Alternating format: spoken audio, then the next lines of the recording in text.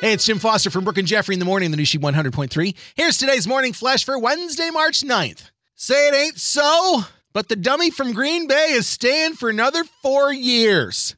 Aaron Rodgers is set up to be the highest paid football player in the history of the NFL, making $200 million over the next 4 years.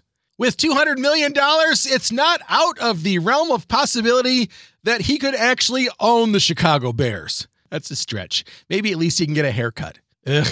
Sees a shadow, 4 more years of Aaron Rodgers. Oh, boy. Here's some breaking news from my friend Fina. Court will definitely be back in session for Judge Judy Sheindlin. The IMDb TV series Judy Justice has been picked up for its 2nd season. There you go, Fiend. And finally, today's She birthday wishes go out to one of the universe's most powerful and beautiful supermodels ever. 63 years ago today in 1959, she was born at the American International Toy Fair in New York City. Of course, I'm talking about the blonde girl who loves everything pink. Yep, happy birthday, Barbie, and happy National Barbie Day. Born today, March 9th, 1959.